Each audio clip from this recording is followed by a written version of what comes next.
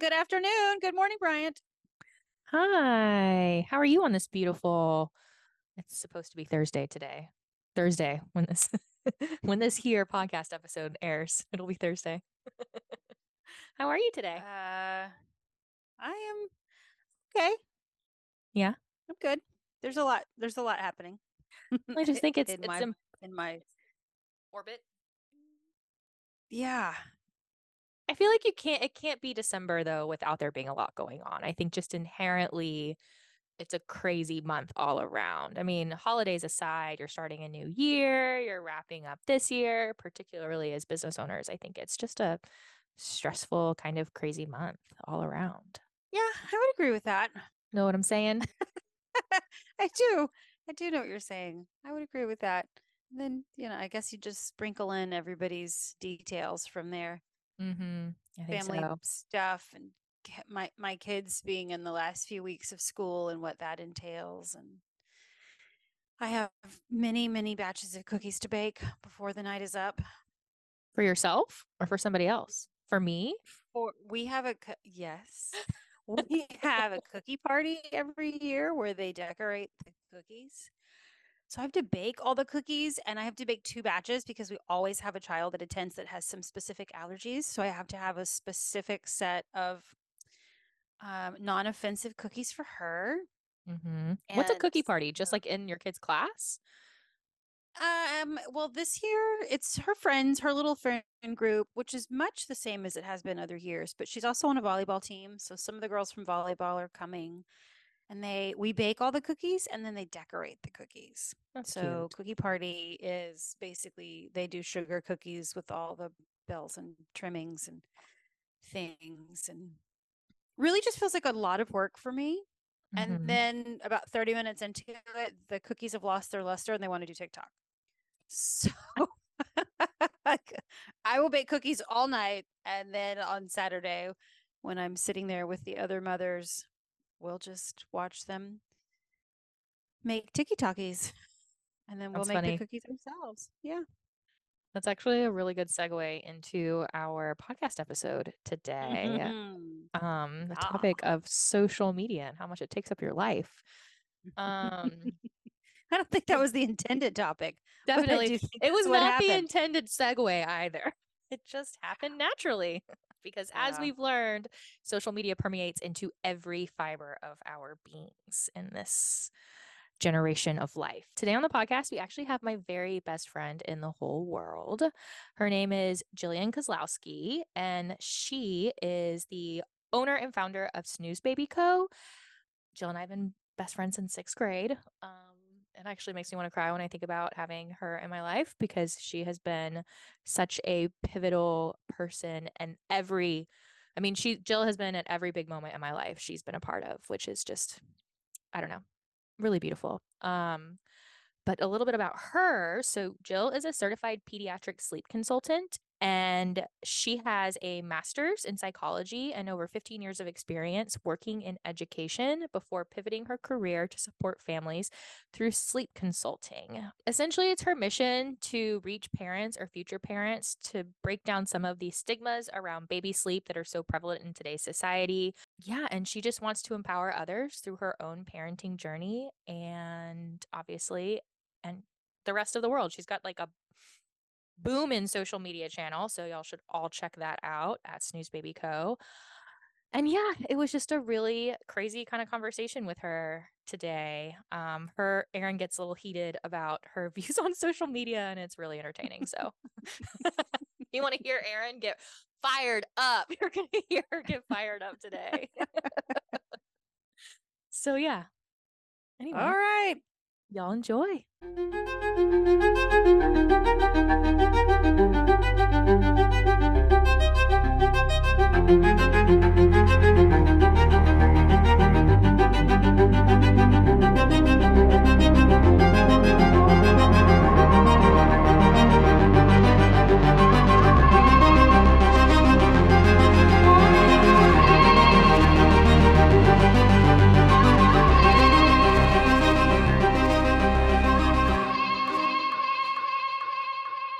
Hi, everybody. welcome back to another episode of the Protected Space podcast. We're so excited to have Jillian Kozlowski here with us today. She is the founder of Snooze Baby Co.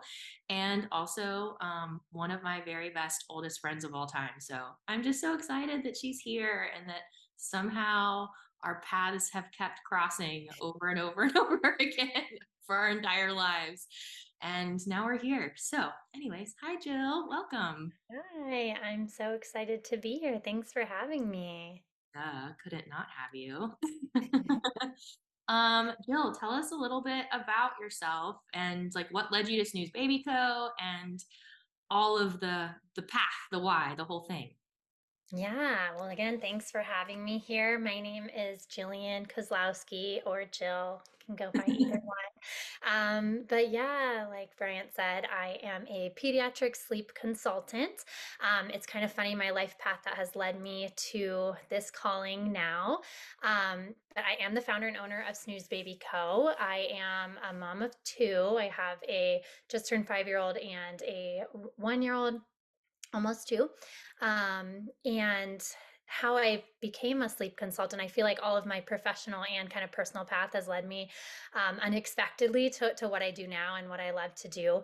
I spent over 15 years working in education programs for both the military and higher education. I have my master's in psychology. Bryant and I go way back from being ballet dancers together, so we have, it's quite a history. But so I worked in education, and then in 2018 I had a difficult pregnancy. I mean, I was fortunate not to have fertility struggles with my children. I do have an autoimmune disorder, and my pregnancy with my first was very scary, and lost 20 pounds in my second trimester, and was kind of a rough journey to get there. But when we were fortunate to have her born full term, getting thrown into motherhood was a little more shocking than I expected. I'm one of 6 kids. I love kids, and I feel like I, kind of raised my younger brother since he was so much younger than me, and was just kind of expected to all fall into line naturally. And it kind of was anything but. She was, quite a difficult newborn, lots of crying, difficulty sleeping, and I kind of felt like I should have it figured out myself. And so for the first almost year and a half of her life, we weren't sleeping at all. And it wasn't until I realized that sleep consulting was a thing. I didn't even know that there were people out there that could help you teach your kids how to sleep well. And I also felt like, I don't really need anybody. I'm the mom. I should know how to do this. But once we did get support, our lives were completely transformed. And I knew going through that, and kind of the shame and guilt I felt around it to reaching out for help, and then how transformative it was in my life, that I needed to do this for other people like us. And so that's when I got trained in sleep consulting, launched my own business, left my full-time job directing programs at the University of Texas is where I was working. And now, Snooze Baby Co. is my passion, and empowering parents with sleep help, and just validating the struggles, that it's okay to, love your child so much, but also understand that you might need some help, whether that's sleep, feeding, parenting, any of the different things. So that was kind of a long intro, but that's a little about me. I love that, Jill. I also totally forgot Jill lived in Austin for forever, and so did Aaron. So y'all have an Austin. Wow, I did not know that. I did. I went to graduate school there. I went to acupuncture school in Austin. Oh, that's so awesome. Yeah, we were there 7 years. And then the past 2 years we spent in Rochester, New York, while my husband was attending grad school. And now, as of a month and a half ago, we're in Denver, Colorado. So kind of hopped around. Ah, that's a fun hop, though. Coast to coast. Oh, definitely. Coast to mountain. Right? I know.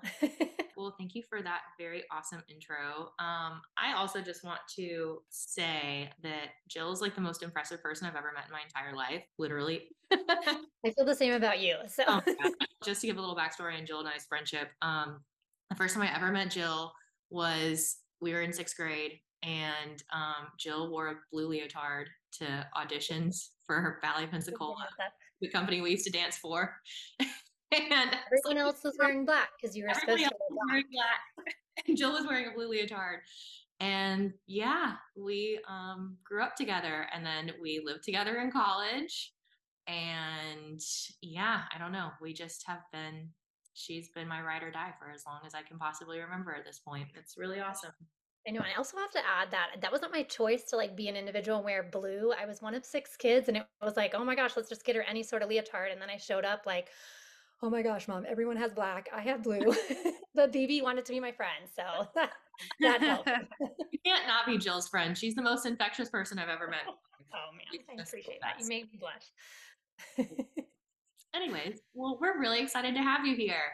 And I don't know, I think we wanted to talk a lot about how you feel about perfectionism. And it's something that a subject that we've become very, not attached to, but very interested in, perfectionism and overachieving around infertility, and then how you maybe see it as it carries on into parenthood. I think that it's something, and there's a lot of shame and a lot of guilt in infertility. And I have encountered several of my friends who've been through infertility who have issues with sleep with their baby. And their reaction every time is like, I am not allowed to ask for help. I've wanted this my whole life. I can't complain about not sleeping. I can't ask for help. I can't complain about not sleeping. I can't complain about anything because this is what I've tried so hard my whole life to get.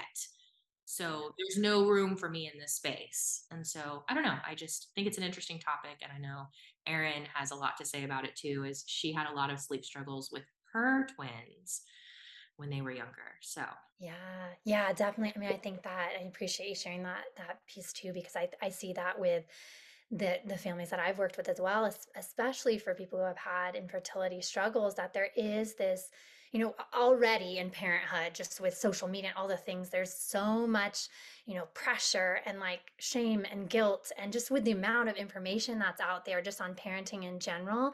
And then when you've also had this, particularly difficult struggle and have, you have this beautiful baby in front of you, and so many people that aren't at that same stage as you, the parents that I've heard from that have had that journey, there's this even heavier layer of guilt and shame, like, I have this beautiful baby here. I should just figure it out, because there were times when I heard people with babies and I didn't care if they were, I just want a baby. I didn't care if they were sleeping or not. Like, I would go through all of that because I just want this baby. So then, when maybe, motherhood or parenthood kind of hits you like a brick, and you're like, wait, I'm supposed to be so happy, but I'm also not getting this basic need of sleep that, would make anybody not able to function well, even as happy and as, how much love you have for this, little child. You're still not getting those basic needs, but it can feel so like you can feel so much guilt from what I've heard from clients, that it's like, I should just be happy even if I'm, sleep deprived. I should just figure it out. And that's that two things can be true, that you can love your child so much and want and need sleep, and that doesn't mean you've done anything wrong. I think that's so interesting, because I think like I think about some of my friends who haven't had any infertility issues, and like I find myself, just because of my own insecurities, being like, I would never complain about not having sleep with, but I would have never thought otherwise unless I knew about you, like my selfish thought would be like, well, I would never complain about that. Like, because I would have the baby here in my arms. Like, that's all that would matter, but that's not all that matters. And like, it took you going through your journey with Elodie that I really realized, wow, oh my gosh. And you guys came and stayed with us. And I remember you were exhausted. Kevin wasn't here, and it was just you and Elodie, and you were here for like 4 or 5 days. And I just remember, oh my gosh, she is going through it. I have to add there, because you were talking about me, that time when I came, and that was a few weeks before we worked with a sleep consultant, like before our lives were completely transformed. And also, Elodie came with some sort of mystery daycare virus, and BB cleaned up her vomit in the middle of the night. And I was like, this is true friendship. Like, she's helping me clean out the pack and play. And then she and Sam both got this, virus that, like, all the daycare viruses that you never know where they come from. And I was like, oh my gosh, like, this is true friendship. So I appreciate you saying that. But yes, I see all of the, love. And I think that's the piece, right? Like, that empathy that we want to have for each other. And it doesn't mean that, like, one person's is harder than the other, but there's this layer of, like, well, I know people still waiting and hoping for a baby, so I should just be happy. But we can have empathy and care for the people that are, on that journey, but also understand that it's okay to be able to talk about some of the difficulties of parenthood too. For sure. I don't know. What do you think, Erin? I feel like you have a lot of thoughts on this subject. I don't mean, it's not like it's a loaded topic or anything, but it's funny because I think infertility, yes, you get this sort of, I don't want to call it a chip on your shoulder, but it's the haves and the have-nots. And the have-nots, people that have not been able to have a baby, right? They make these kind of semi-judgments about, well, when we have our baby, we won't complain, or when we have our baby, blah, blah, blah, because it's been a struggle. But like, parenting is hard. Fertility is hard. Infertility is very hard. But so is parenting. It's not like there's just this magical process. And so I think that's a lot of why people feel like they're not allowed to say anything if they've gone through infertility, because they don't want the other members of the club to not, to be mad at them about it. But like, it's true. Parenting is hard. Infancy is hard. There's how many like books and stories and movies and for millennia, like, people talk about this is really challenging. So whether or not it was easy for you to have your baby doesn't really have anything to do with the parenting experience. So I think we just need to, like, let that go. Like, if your baby came easily, it doesn't matter because parenting is hard. If your baby was hard, it doesn't matter because parenting is hard. So let's just all create a space where we can acknowledge that parenting is a challenge, whatever that brings. And it's fine for all of us to have those conversations. It's funny. A friend that I met who also has MS, who also went through IVF. I remember her telling me one day, and this was several years ago now, she was like, it's okay to complain about your kids when you get them. She's like, I just want you to know that it's okay to complain. I remember being like, what? It was like, just like, it wasn't like in context of anything. It was just like her, just like, it's okay. Like, she has 3 babies. She just wanted me to know. And I thought that was really interesting. And it's not something I've thought about again until just this moment. But I feel like that makes so much sense. I also think that's just a big social media thing too. I think social media has propagated this whole context about we're not supposed to complain about being parents or being mothers. And I think it's total BS. In the 1950s, people hardly even interacted with their children. Their children were taught discipline and quiet. And that was it. They didn't game night and all the things that we've created that we now have these must-dos. Nobody did that. And then in the 70s and the 80s, people were like, oh yeah, I don't even see my kids. Like, they're here. I mean, they're somewhere, right? They sent us out to play. They just did not have this. Now we're like, children are fish in a bowl, and parents just feel like they need to be watched and monitored and evaluated at all times of the day. That whole concept is why people complain more about their kids now. Because in the olden days, they didn't complain about them because they were not spending that much time with them, and or children were just, they behaved so differently. They were so disciplined that I just don't think parents have the same relationship to children that they have now. So I think social media is a big part of creating this whole, like, look at me and my perfect family. And it's total BS. I don't care who you are, or what your pictures look like. On the other side of that is a shit show. The end. Full stop. Like, even if your kid is good, typically you're going to have issues. There's just no way around it. So I didn't have a lot of social media presence in my household when the kids were little. It existed, but it certainly wasn't what it is today. And it still wasn't something that I was super interested in.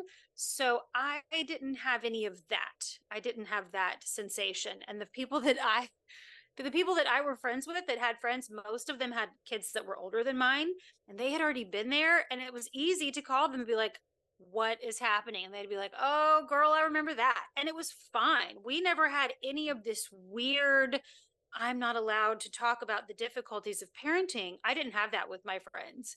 My friends were absolutely like, oh, girl, you're in the club now. Ha ha ha. I can't wait to hear about it. And it was totally comfortable. So it's almost strange for me to hear this conversation about people feeling like they're not allowed to express any feelings about the difficulties of parenting, because my experience wasn't that way at all. I think that's sad. Like, I think that says a lot about where we are as a culture. Yeah, that's super interesting. And I think now there's a level too of all of these like quote unquote parenting experts on social media saying what your child should or shouldn't be doing. And I have to qualify myself as, putting out content in there for sleep. And I always have this sense of like, oh, I don't want this to be received the wrong way, because I know if I post something that's like your baby's sleep at this age, it goes huge because everyone's like, oh, this is what I need to know. But those are the pieces that I want to be like, no, actually, if your kid's not doing this, like there's nothing wrong, like where there's this idea of like, if I'm not doing this, I'm a bad mom, or my kid's not doing something right. And that is so charged when it comes to baby sleep, because then there's this side, like, if you're not responding to your baby's every single cry, every single need, and sacrificing every one of your needs for your baby, then you're not a good mom. But then if you're over here wanting sleep, then you're not. There's these extremes where it's hard then, I think, for parents to tune into like, what do I know best for my own baby, who is different than my friend's baby who's sleeping at this age through the night, and all these different kind of extremes that are out there. There's so much information at the fingertips of parents that they can be like, okay, I should be doing this. And the idea of what a good parent is almost rooted right now in perfection, when we know from research, all kinds of psychology research, what a good parent means is like just being there, like being good enough, not perfect all the time, like just responding most of the time. Like it's not where every single need you're always putting your child above you. That actually can lead to burnout, parental mental health issues, where then it's harder to be present for your child because you've sacrificed your own mental health, if that makes sense. Doesn't that sound just like hustle culture in general, though? Like for millennials, like it's exactly the same thing, right? If you're not sacrificing everything and in the hospital and still responding to emails, then you're not a good worker. And the opposite, if you take time and set boundaries, then you're not a good worker. Like it's the exact same thing, right? It's the exact same mental space. I don't know. That seems such a strange thing that's what's happened to our culture, right? I don't know. Yeah, and I think there's this idea, like, even if we could be the idea of quote unquote perfect, that I would argue is not, no good. But if we could be that would actually really damage our kids. Kind of related to what you were saying, Erin, like where we can't all the time be like doing everything and watching them in a fishbowl, because that's actually not good for our kids' development. Like we do need to step back and, what do I need right now as an individual? Do I need to take some time for self-care? Do I need to prioritize, if I'm in the depths of sleep deprivation and need some support, and there are, resources that I'm able to tap into, that's okay to do. That doesn't mean you're doing anything wrong, or that, you're not as good of a mom or dad as the person next to you. It might just be your individual child maybe has struggles in this area of sleep, or this area of behavior or feeding or whatever it is. It doesn't mean you're doing anything wrong, but it's hard not to feel that judgment, I think, in our generation. For sure, in all aspects of life. Yeah. I also feel like you're all signing up for it, and I don't mean that it's not a criticism, but like, you don't have to live your whole life on social media. It just, you really don't have to. Like literally, you can not be on social media and still exist. And in fact, it can be really helpful. So I feel like social media is systematically dismantling any kind of significant intuition. Mm-hmm. You're surrendering any type of inkling of self-directed movement in favor of being told by, literally, we have named them influencers. And if that doesn't tell you something, then we've got problems. Okay. we call them influencers, and then everybody just eats it with a spoon, and it's totally optional. I guess that, Brian and I always have this social media thing. Like, I have a lot of push and a lot of pull. It's a real, but it, I don't know. I just feel like your generation, more than mine, my generation is old enough that we did not integrate that into our world until we were in our 20s. So we didn't grow up with it. So I don't feel like as many people that are my age feel so corralled by social media. But it really is like it's sheep herding. It's taking people who are actively participating in these directives, because I really don't think that they understand that they can opt out. And that's a little bit shocking to me. The whole concept of like, I don't know. I've made all my decisions just based on what felt right for my family and what was unique to our needs. And I was so comfortable doing that. And it makes me so sad to hear all these conversations about women feeling like they're not able to do that. But part of it is like, well, then take your freaking power back. Stop watching all the things and all the people who were telling you who to be and how to be it, and just be. I just feel like that kind of applies to like lots of different conversations. It applies to the conversations we have about fertility and about mothering and about being leaders. And you know what I mean? It's just so strange to me what social media is doing to people and how they still seem to keep eating it up. Even once we've recognized, like, maybe this isn't so good for me, but I'm so addicted to it that I can't stop doing it. I don't know. I just have a real, I have twitches about that. There's two things that makes me think of is the first is like in parenting, like we're so quick to put screen time boundaries around for our kids and like all these things gotta make our kids good, but it's really hard to have those boundaries with ourselves that we know. Like I can easily be like, oh no, I shouldn't click the ignore of my limit for Instagram and like keep staying on there, but I do. And like, but we're quick with kids. Oh, I don't want to mess them up, so I don't want to give them the screen time. But the other piece I wonder too, with this very unique time and like pandemic parenting, like trying to have a community. I know for myself, like and it's almost this like this idea that you have a community online where you're just going, oh, and I know this about this person life and this, but it's not the actual sense of community where they validate you and make you feel like they're part of your community. So I wonder if there's also this like hunger for like when everybody was on their own, like, oh, I want to feel connected to people, but it's actually had a negative impact in that. Yes, like Erin, like we haven't been able to really dig into our intuition of what, hey, we have this unique individual child in front of us and we have these, thoughts and intuitions about how to parent our own child, but are ignoring that in favor of what we think is best from different people online. So, Chinese medicine has a lot to say about the early stages of parenting, about postpartum period, and I mean, and Chinese culture in general. They have such a different viewpoint of what should be happening in that phase. And ultimately, like, mother and baby especially, but whole family, mother and baby should really be in a bubble of isolation. And that is developing the bond. That is bringing a new being onto the planet where literally everything around them is new, and they have to learn how to be here and how to deal with it. And we have created the noisiest, loudest culture. And then we're like smashing these babies out into the world way before they're really ready to absorb that kind of stimulation. And instead of focusing on the bond, we fill the space with more chatter from like social media and this kind of false community thing, instead of just relying on I'm me and this is baby, and we're creating a symbiotic relationship.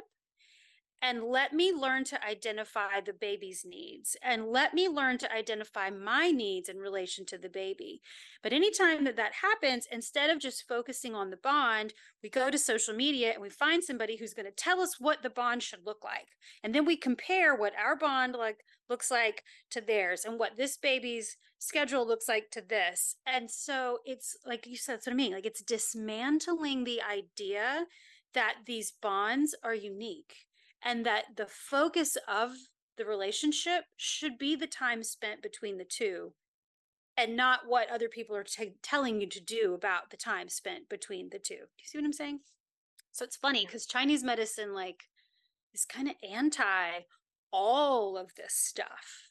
Like, if you would just sit down, be quiet, sleep, eat, and spend time with baby, not that you would have all the answers. I don't mean that. You know what I mean? It's like, it's that intuition.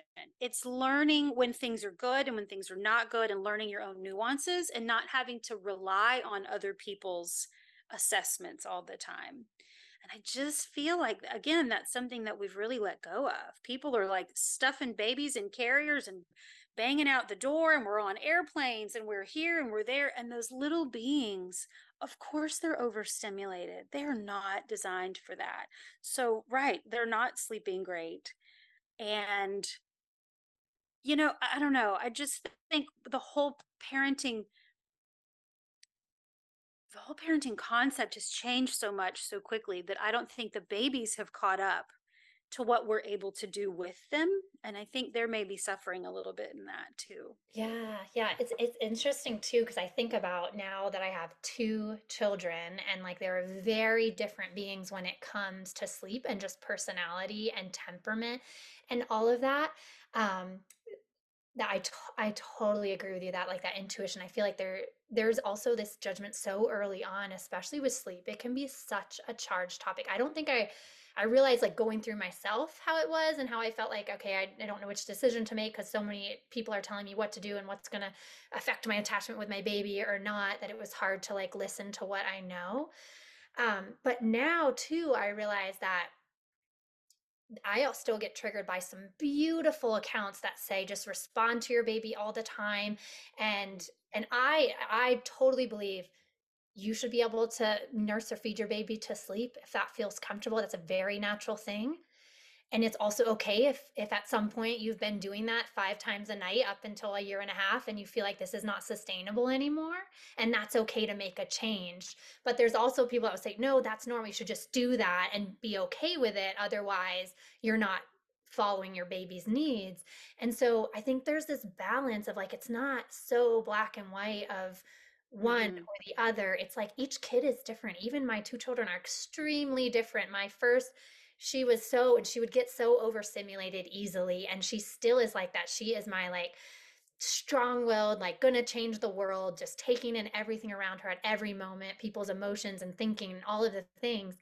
And my second, he's pretty chill. And I would, if I had only had him, I'd be like, why do people even need sleep consultants? Like, yeah, it's hard here or there, but like, fine, like this is how babies are. But like hers was so particularly hard that I felt so strongly like, what am I doing wrong? I'm nursing her. I'm trying to co-sleep like people said would solve it. And all she's doing is awake and climbing over me, and no one's getting sleep. So I think rather than like, if you do this and co-sleep, that's the best way for your baby. Or if you sleep train, that's the best way. It's like each child is different. Even I've worked with people that it's their second or third child, and they're like, we thought we had it figured out and we were doing everything great, but now we realize that our first two were just a little more easygoing with sleep, and now our third is like really tough, and we did everything the same. So I think what I really like to share with parents when I work with them is like, there's nothing you have done to cause these struggles with sleep.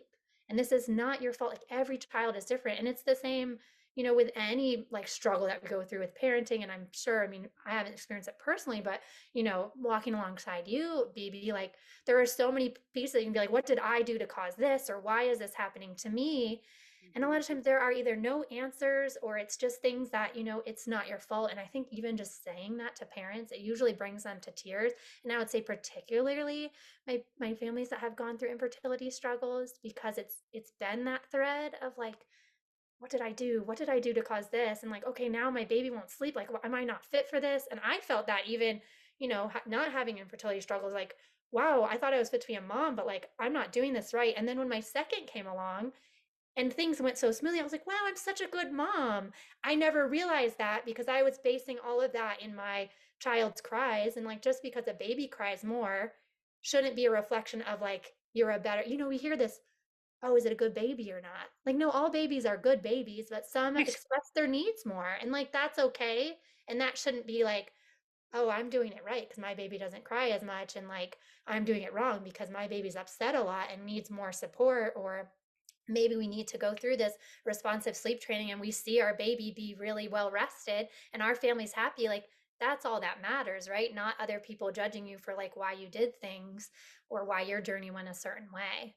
Mm-hmm. I think that's back to what both of y'all were saying is you have to trust your gut instinct, right? If your gut instinct is, I need support, then you should go get support. Like that is, and I think that that's all the same thing at the end of the day. Like, if that's what your I think gut, the same thing. I'm sorry, Brian. I didn't mean to cut you off. Well, I think the same thing, even going to the pediatrician. Yeah. Even a simple pediatrician appointment, you're put on the, okay, here's the spectrum of children and here's where your child is. And, you have these milestone things. And so as soon as your baby does anything that feels like it deviates, they start this conversation about that. Oh, you're deviating from the chart. And part of it, okay, good. Let's put a pin in that and let's see, what level on the spectrum are we talking about? I mean, if it's obviously something that's like a gross abnormality, that's one thing. But some of these reference points, like they're so arbitrary. And when the twins were little, they were twins, right? I had two at the same time. So I had an expectation that they might not be like every other child. I couldn't possibly grow two babies as big as most babies are growing singularly. Like I just physically didn't have the room. So of course they started a little bit behind. And it was like my pediatrician was always giving me this sort of tisk tisk finger about, well, they're only at the 20% mark. And I was like, but they were twins. They're going to catch up and they might not. Maybe they'll be like me. They'll be petite humans. But I just remember being so irritated that I was always on this like comparison spectrum analysis. And I would leave there and be like, these babies are good. They're healthy. We're good. Our relationship is good. We're figuring it out day by day. Leave me alone. And that's my nature. My nature is to be okay with that. But I know so many other people don't have that same kind of solidarity. And especially in that doctor patient thing, I guess I have enough medical training to feel like I can hold my own in that setting. But I can see other people, even in the very beginning at that first 2-week appointment, already starting to feel the effects of, well, your baby's not doing it right. This is what's right, and it's not doing it right. And you're the caretaker. Therefore, you must be participating in the fact that the baby's not doing it right. Like it starts building this rhetoric of self-doubt. So I know this is probably a hot topic and I'll probably get a lot of pushback. Like I'm not parent blaming or parent shaming. I just feel like pediatrician even doesn't really facilitate a lot of that context. They just put you on the spectrum and give you this point of reference. But there's not a lot of feedback about like, listen, you and your baby are going to figure this out the way that it works for you. And I feel like if that was the way that we opened up these conversations, it would start building empowerment in new moms and new dads and whatever, instead of already from the get-go feeling like, oh, we're not doing it right. We're not hitting our marks. Yeah. You know what I mean? Like Yeah, it's and that all, even we always happens. talk about the messaging. It's all in the messaging. Yeah, I feel like that even happens like literally day one in the hospital. If it's like, I've been fortunate to have some really good lactation counselors come in, but there's all this, I've heard other horror stories where it's like, oh, you're not doing this right. And then it's like, oh my gosh, like I'm not doing this right from the start. And with my second, it was our feeding journey with trying to breastfeed. And we had all sorts of allergy intolerances. And this back to that perfectionism, I gave up so much food to try to see what was bothering him that I was withering away. And like, at what point did I feel like I had to get to that point before I made a change? Like, it's okay to realize, oh, I need to do what's right for my mental health. But that, I mean, that piece, Erin, I think I want to channel you, like where you came away from that appointment, like, no, like I know my babies are okay and healthy. And like that's what I mean, I've been fortunate to have some really good providers that say that, like where I'm like, oh my gosh, there's something wrong. And they're like, no, like your baby's really healthy, like it's okay. And I'm like, oh, okay. So that like that sense of knowing that you articulated, Erin, I think is so beautiful. And I think if people rather than go right to social media and be like, oh my gosh, what should my baby be eating at there? What should their weight be at this age? Like if you know your baby is fine, they're okay, and maybe they're not right, on the curve the same as in that, middle of the range, but they're okay and you're okay, and then that's what matters. Yeah. Those were challenging times because of that. And just starting out, my family having two babies at once is definitely a spin on it. And it was interesting that even when they were in utero, they were different people. The way that they felt inside my body was special and different. And it's funny, like baby A was my constant companion. It was like he was sort of just a gentle but pretty constant touch, when you can feel the baby kick and what, like I could always feel his little touches consistently. And I used to think like, do you ever sleep? Because it feels like he was petting me, like he just was always letting me know that he was there. And the other one was like a turtle in a shell. He would just sort of go dormant and I wouldn't feel anything and he'd be really quiet and then I'd be poking at him like, "Hey, this guy's always moving. What are you doing in there?" And I would think like, are we okay? And it was that way when we had to do ultrasounds. They'd have to kind of poke at him to try to get him to move because he'd all be balled up. And the other baby was like arms and legs were spread out and he was like having the best time. They're still that way. Like that's who they are. They're still different. So even though they were in there together, I was already learning the differences in their personality. Archer, baby B, he's very hot and cold. He's like on or off, on or off. And Ryder is the opposite. He's sort of just like super chill, ever present. He's not hard to read. You always know what he's thinking. You can tell what he's feeling. They're very different. And I just think even having that experience be my first one, as difficult as it was to have two at once, it also helped me really get grounded in the parenting part on my end, And I mean, I think that's just like a special thing that most people don't get. Most people don't ever get to have that experience. But I really looked at it in that way. And then when my daughter came, it was that feeling like, oh my gosh, this is the easiest baby. If this is all it's like to have a onesie, then like you guys have nothing to complain about. It was definitely easier to only have one, but also she was an easy baby. She was just different from them. And I was so grateful because the first go around was tough. And I remember thinking, I'm not going to say I love you the best, but this is a good beginning for us. Because it was definitely it was a challenge to learn how to nurse two and to learn to nurse two babies that had different needs. And so I like all these things to say, like, I didn't do it perfectly. I mean, we had hard days. There would be times when the twins would just be crying and like, there are times when they're fed, they're clean, they're this, they're that. I don't understand why we're upset. But when one was upset, the other one got upset. And there were times where I just sat in between them and I cried too. And I would just cry as long as they were crying. And then at some point, we'd all kind of look at each other and be like, okay, moving on. And like, I just let myself crumble. I didn't have a hard time giving myself permission to do that. And when my husband came home, I'd be like, your turn. I got to go for a walk. Because again, I don't feel like we had all of these social media resources. If I'd had access to those things, this might be a different conversation. But there wasn't a snooze baby when I had mine. So I think there was a little bit of a permission to just figure it out, to deal with it, to, get to the end of it, whatever.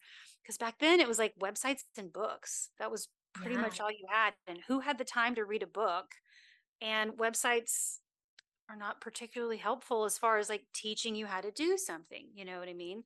So that's what I mean. Like the whole continuum with what we have with social media is so different now. There's certainly these wonderful blessings to have people like you, Jillian, that can say, hey, have you tried this? I would have paid $1 million, but I couldn't find you. So there's definitely an upside to it. But it's, yeah, like you said, it's that middle. It's finding that place where you can trust yourself, but also reach for help when you need it. It's very interesting too. Even my oldest, she just turned 5 in July. And even 5 years ago, when she was such a colicky baby and so tough, there wasn't, I mean, there were a couple things on social media that were sleep related things, but not the influx of things that are at your hand. Like I didn't even know a sleep consultant was a thing. And now there are so many. Even you'll go online and there's people talking about wake windows, and one person will say it's this long and the next person will say it's this long. Like there's not even a true like I mean, it's evidence-based as far as like babies can stay awake for a certain amount of time and then they're, you know, likely to fall asleep, but like the amount of time, there's no specific perfect amount. Like every baby's a little bit different. But I think about that too, Erin, because I can't imagine with 2. But when my second came around and he didn't really cry as a newborn, I was like, oh my gosh, this is what people mean when they just snuggle and they post me like I'm loving the newborn phase.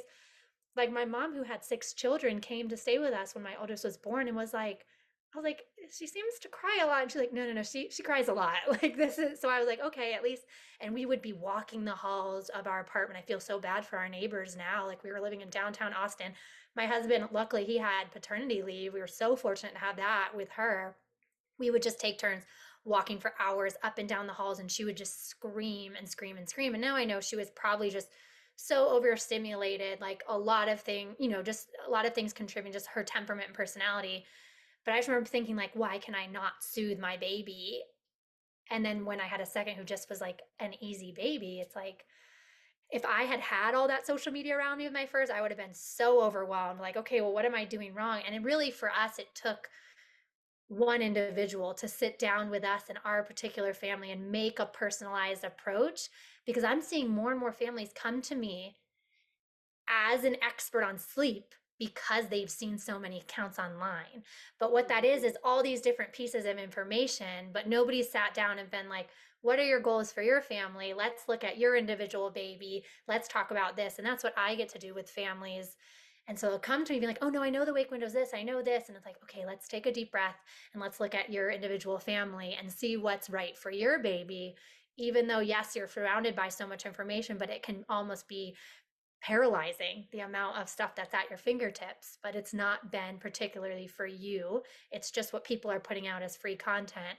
And sometimes that can be really helpful to have somebody look in, what are your goals? Validate that, you know, it's okay to want what you want, and it's, let's see what can be done to help your specific family. Yeah. Like that, like, is a common thread in every industry at this point, because that's the exact same thing that happens with infertility patients, is that, you know, you see all of these IVF influencers out. Well, this is what worked for me. This is what got me pregnant. So then everybody wants to be like, well, then let me try that. But 99% of the time it's not applicable to your case at all. So then you waste time going down the rabbit hole, doom scrolling, trying to find more information. You take that to your doctor, and your doctor's like, no, like that has nothing to do with you. Like, so, but you can tell them like Dr. Google, or, you know, do your own research. That's like my least favorite term to come out of 2020, because nobody actually knows how to do their own research. You know, like nobody really does. So like, I just think that that's a common thread in every industry now. I mean, at least that's what I'm observing. Again, like I don't want to sound like just Miss Social Media, the poo-poo person, but I feel like people also need to remember that they do have an, you know, that innate sense of how to, but you have to like give it a second. You know, that's the thing with social media culture, is that as soon as something happens, you're Googling it, you're looking it up, you're trying to solve it. And there's no space to like, this is interesting. I'm just going to watch and see what happens. I'm going to let this play out a little bit. Like we are, so again, it's the hustle culture. Like we are solutions oriented. We are problem solving. We are on the ball. We have all the tools we need to do. And there's no space in there for just learning it naturally and like learning it. Not to say that that doesn't have a terminus, right? Like at some point I had to call somebody and say, I can't feed these babies. Something is not right here. And as soon as she came and resituated my whole being about how I was nursing the babies, it was like magical. So, but you know, we don't have to solve the problem the minute that it happens. And then you have other people who want to get ahead of it. We don't even want to have sleepless nights ever. So we're going to learn how to sleep train while we're pregnant so that by the time baby gets here, we're turning it into this perfect being. Please stop. Does that happen a lot, Jill? Yeah, and then there's these expectations. I'll get messages online and, oh, my baby's 2 weeks old and like they're not sleeping. I'm like, yeah, that's normal. Like I know just do whatever you can to like take shifts. The most I have a newborn ebook that I wrote based off of everything I wish I knew was my first, and so much of it is just what is normal, right? Like what is okay, and it doesn't mean that you can't complain that this is really hard and you need to reach out for support, but we can't sleep train a newborn. Like that's not healthy, that's not good, and that's not something that they are even capable of doing. Like we need to hold your baby for naps. We can also practice laying them down in the bassinet so that they can get used to that as well. But I have like, it's like 90 pages of like just writing about that this is okay, and this is what we can do to help, yeah, build a healthy sleep foundation if your goal is that it can sleep in multiple locations. But to get rid of that judgment that, oh my gosh, if I feed my baby to sleep or if I contact nap, then oh my gosh, they're not going to sleep later. And I need to make sure they sleep because I need to be able to go back to work. Like all these things, all of those things can happen. And you can also enjoy that beautiful newborn time of getting to know your baby. Like those first few weeks, I say, focus on, building a feeding relationship in whatever way that is, working with people to establish good feeding, because you're never going to have a good sleeper if they're not, being fed well.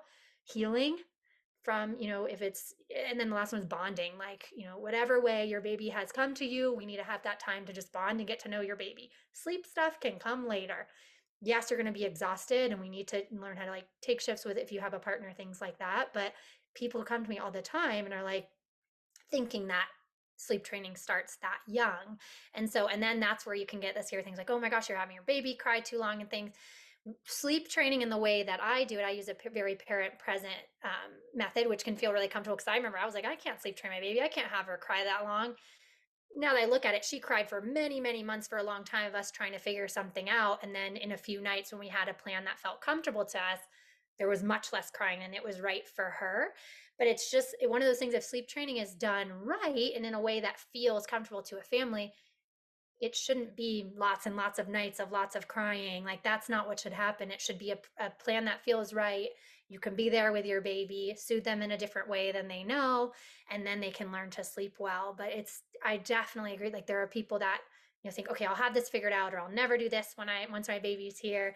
And we do just need to get to know each individual child and, see what their needs are before we kind of plan it all out. As much as we want to plan newborn sleep and parenting and babies, it's never going to go like that. It's never going to go as a plan. It's never going to go to plan. I just feel like that's so much of the frustration, is that the parents have created this scenario and they're trying to fit the baby in the box. Yeah. And then if the baby it's the same thing that we complain about. If the baby doesn't fit in the box, then there's frustration because we're doing this. It should be working. And why isn't it working? And that creates a lot of frustration instead of letting it sort of organically, again, like people just used to know, like, oh, they have a newborn, like they're crazy, right? They're not sleeping. They're having atypical, nobody had high expectations for people that were at home with a newborn. Now we've created these expectations that we should still be able to carry on this normal way and live like Monday through Friday normal business hours like everybody else on the planet, but that's just not really that feasible. So when the baby doesn't fit into that, this is how I'm going to do my thing, then we are so frustrated. But you probably would be less frustrated if you just sort of took some of those rules away and just said like, yeah, I don't know, all bets are off. We're going to see how this goes and we're going to figure it out. And we'll put some strategies in place to make sure that I can sleep a couple hours and husband gets a good night's sleep. But it's like we've complicated it this extra level by trying to make it look a certain way. Yeah. I just don't think it's not very beneficial for a lot of people. And it's interesting because I feel like definitely in that newborn, those first few months, it's, definitely normal, like all of those wakes. And I think now there's also on the flip side, a lot of messaging that, yes, once they're still a year and all that stuff, like it's still normal to wake. And yes, it's absolutely normal. As adults, we wake often throughout the night. But then there's messages that, yes, it's normal, so you should just get through it. And then people feel guilty, like, but I still feel so sleep deprived and sick and I can't function, but I should just step back and know that this is normal. And that's where I also want, and it's kind of a small niche of parents to know that it's also okay to, like, yes, we all wake, but if your baby screams when your partner goes in all night because they're just screaming until you nurse them and they're getting this loving, like, presence from a parent, it's okay to then decide, hey, let's find a plan to help our baby get back to sleep, because now this is not not sustainable for any of the family. And so it's so particular to each family, right? And I think that's where it's Right. like we can't put blanket judgments on each other, but we do, and on ourselves.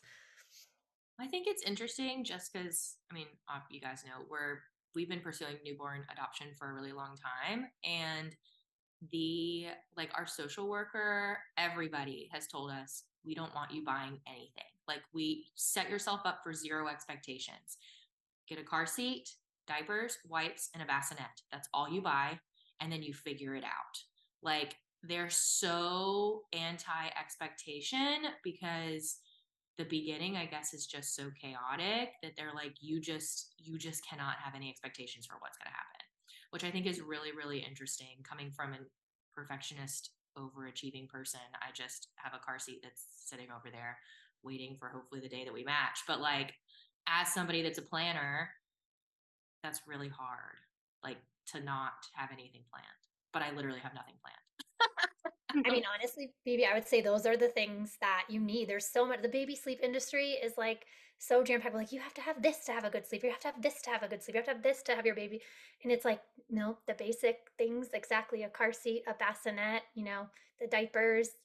I would say like a nice, good swaddle that your baby can be snug in when they're newborn. And then the other stuff is just extras, and you can figure out what your baby likes. But there's so much extra stuff that feels like we have to have this.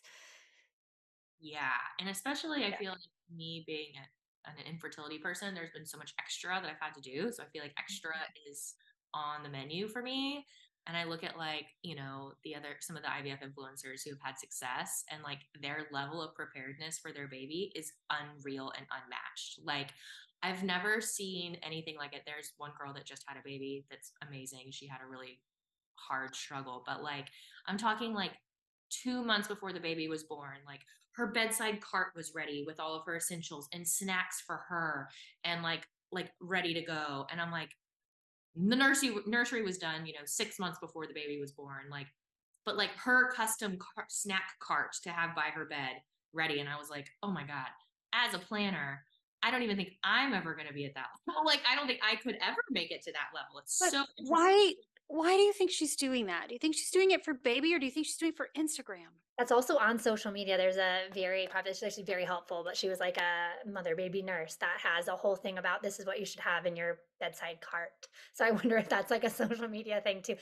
probably. prepared. This is what you need. She has like a checklist of all of the things to make sure you have, which, like, and some of that stuff is good to like prepare for the postpartum period, but also the idea, like, if so prepared, like, you also want to have some openness of like, what is this journey going to bring, so we're not disappointed when it doesn't go exactly like we planned. Right.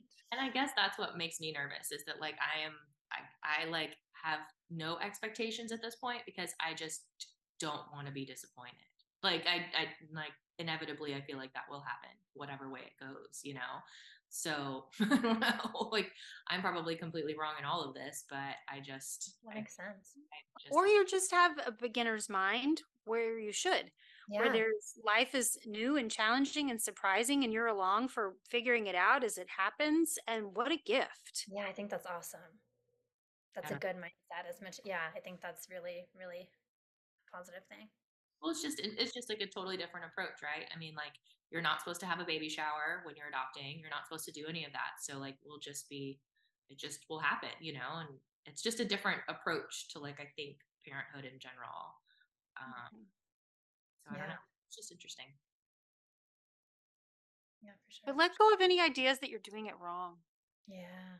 You're just doing it. There's no right or wrong. You're just doing it. Every parent relationship is not about right and wrong. It's just doing it. I mean, obviously we have like, yes, right and wrong, bad things and good things. I don't want to take that away. But you know what I'm saying? The nuances of that, let it go. The same thing happens when people are like, oh, I'm trying to breastfeed and it's not going, and I only get 2 ounces and the baby's starving and I'm starving. Then stop.